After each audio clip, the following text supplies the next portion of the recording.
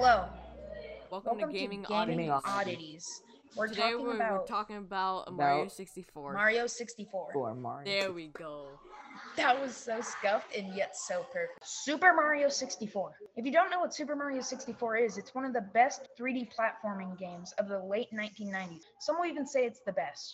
But what if I told you it was deeper than that? What if I told you people think that there are parallel universes in a simple game from the 1990s?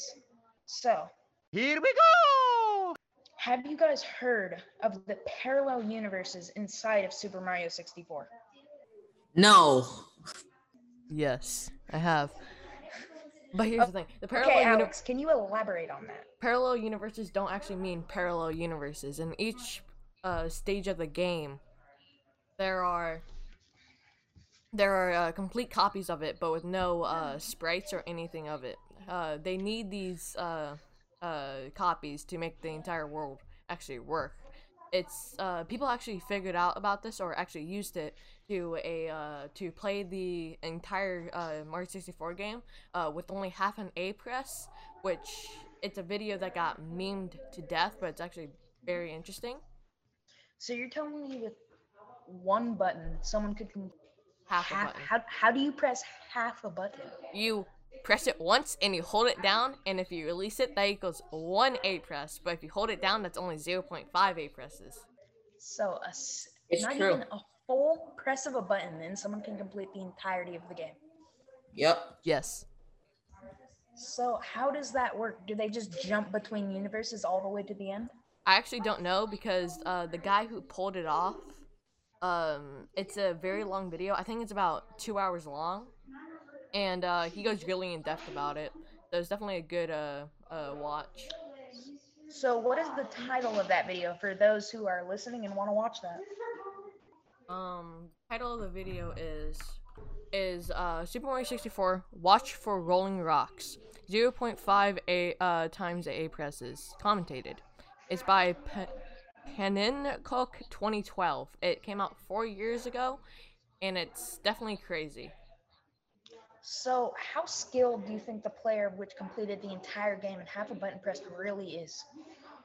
Well, he didn't really complete it. It was all theoretical because he didn't have an A press. You need to build up a lot of speed to go out of bounds and go into that parallel universe by a little technique called BLJs, or backwards long jumping. So what you're saying is he basically pulled a Back to the Future and just went so fast and Yes. pressed half the A button that he went into an entire different universe inside of the game. At first, syncing Yes.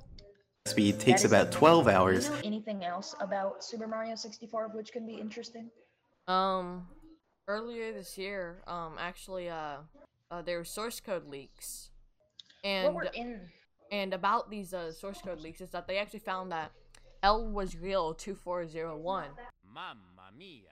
And it was crazy because when they found that Luigi was actually in the files for the game, they found this 24 years later and 24 years and 1 month later. So 2401. But that was like the biggest thing, and they actually people on Twitter actually rebuilt the entire model and had it working, so you can actually play as Luigi. You can play as Luigi in Super Mario 64 because the Luigi model was hidden inside. Yeah. That's interesting. How did people find this out though? Did they go into the game code?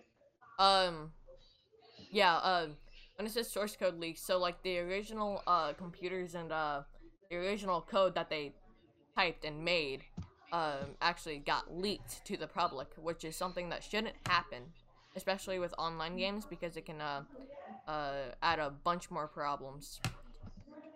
But Okay. since it came out in Why- 1996, you don't really need that problem. So you can find the decompilation on GitHub, and it's very neat to look through. Why do you think people are still inspecting this game after over 20 years? The of game was its a mess. release? The game was a mess. Even though it was a mess though, it was still one of the best, maybe even Yeah. the best 3D platforming But that's games things. of the That's the thing with 1990s. Mario games. Usually, the most glitchiest games are one of the most popular because you have Super Smash Bros. Melee, which wave dashing, which is just a bunch of momentum control glitches, and Super Mario Sunshine, which is a bunch of you know, glitches. Even if you don't want to do them like on purpose, they still happen, and it's So stressful what to you're get through. saying is games with glitches make the games even funner than they would have been on their base? No. Dang. Usually, like in Mario 64, the only reason why this glitch is just added to it because a lot of it was something that you had to pull off. It wasn't something that you just run across. It was something that you pull off. And like I said about Melee, about momentum control, like wave dashing and super wave dashing, you can build up speed in this game infinitely. So, like I said about parallel universes, you need to build up enough speed to reach around 1 million to shoot yourself out of the level and into that parallel universe. So in the game, you can gain basically infinite momentum, enough momentum to launch you into another universe inside of the game. Yes, and it's about it's a And you have to be very skilled to do that, right? yes, and like you can't do it. What I'm trying to say, because I don't think has anyone ever pulled it off. It's like carpetless. It's something that like you have one frame It's to do possible, each but wall impossible. jump. You have one frame to do each wall jump, and you need to do about like 20 of them all in like a row, and you need to build up so much speed that it would be nearly impossible. So basically what you're saying is it's impossible, but it's possible. Yeah, because there's something called TASes or computer generated runs to make a theoretical best run that there can be, and one of these TASes has pulled off a carpetless run. What is a carpetless run? In Rainbow Ride, there is a level. Well, in Super Mario 64, there's a level named Rainbow Ride, and to get to the final star on top of the building, you have to ride a carpet. And the thing about this carpet is that it's excruciatingly slow. So speedrunners have always been trying to figure out, is there anything How to faster? avoid it. Yeah, is there anything faster? And there kind of isn't, but there kind of is because, you know, carpetless, but no one can pull it off. So speedrunners, for the years of which the game has been out, I've been trying to get past something. Yeah. And the thing they are trying to get past is possible, but it's impossible. It's plausible, but it's not. Nah, it's just It's impossible. not impossible, but it takes a lot of skill. Nah, it's just impossible. Really, just purely impossible. Like, literally, you can't pull this off. Like, it's impossible.